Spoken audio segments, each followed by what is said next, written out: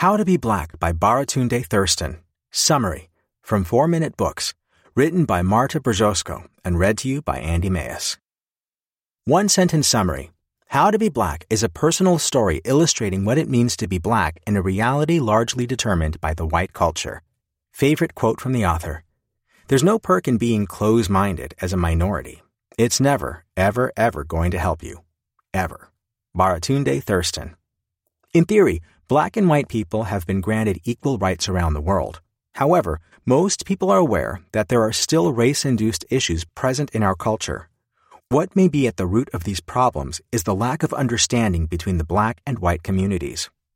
For whites, who often can't see their own privilege, some of the black people's problems may seem abstract.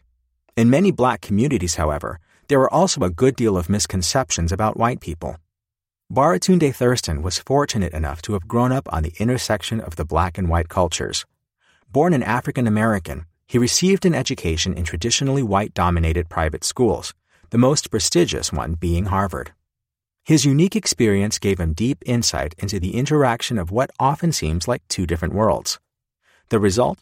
A humorous but at the same time eye-opening book, How to Be Black. Here are 3 lessons about the reality of a black person's immersion in a world designed by the white. 1. As an African American, it can be difficult to get accepted by the native Africans. 2. Friendships between black and white people are valuable to both communities, as well as society as a whole. 3. Just because 2 people are black doesn't mean that they are allies.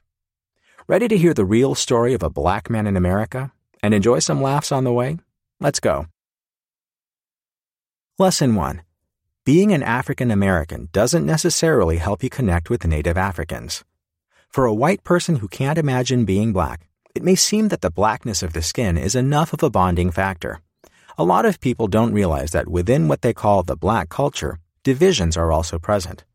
In his childhood, Thurston often found it hard to feel a sense of belonging to groups.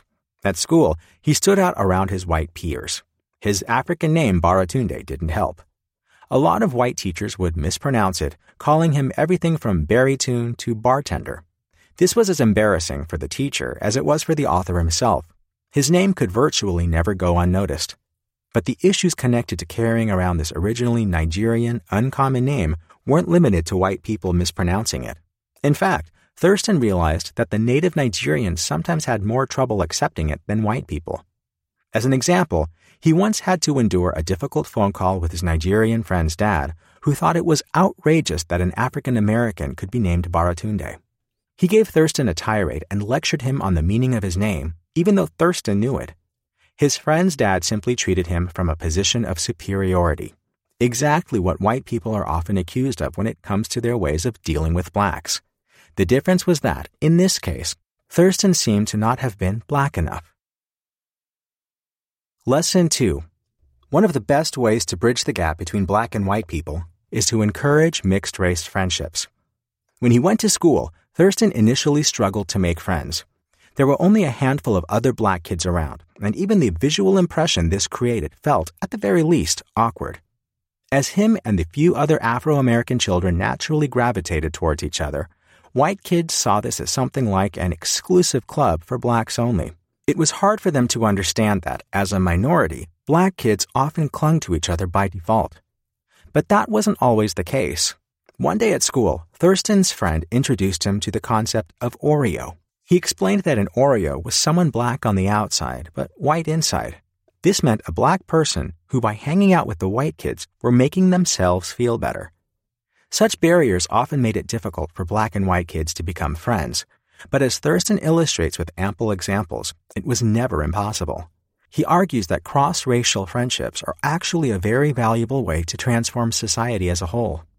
When black and white people hang out together and trust each other, miracles can happen for both communities. Through the channel of genuine friendship, members of the white and black community can obtain insights that wouldn't be available in their own cultural bubble. This, Thurston says, can enable mitigating the problems of racism and grow mutual understanding between the formerly antagonistic groups. Lesson 3. Skin color and cultural identity aren't good predictors of people's worldview and solidarity. There is a common misconception that the black hold shared opinions on affairs such as politics or social justice. Just because of the color of their skin, people assume that they think the same thing, Thurston points out.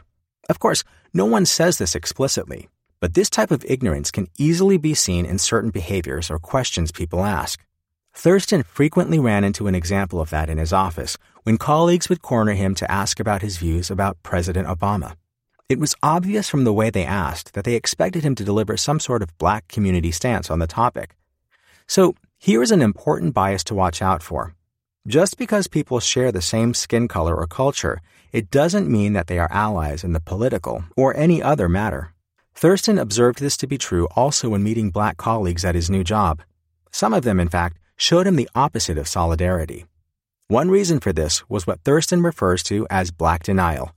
These were simply the people refusing to acknowledge their Blackness, and hence denying to have anything in common with Thurston. So as it shows, racial labels are still present in both white and Black people's minds. The best we can all do together is to gradually work on diminishing their importance in the way we interact with each other. How to be Black review. How to be Black is a perfect example of how well one person's story can capture society as a whole. Thurston's book brings the much-needed humor and distance into the fragile topics of racism, equality, and inclusiveness. At the same time, he treats those problems with an appropriate dose of seriousness, which makes his book as eye-opening as it is entertaining. Who would I recommend the How to Be Black summary to? The 21-year-old cultural studies student who wants to get a deeper understanding of racial conflicts. The 32-year-old parent of a mixed-race child who wants to teach him how to bridge the gaps between the Black and white communities. And anyone passionate about equality and social justice.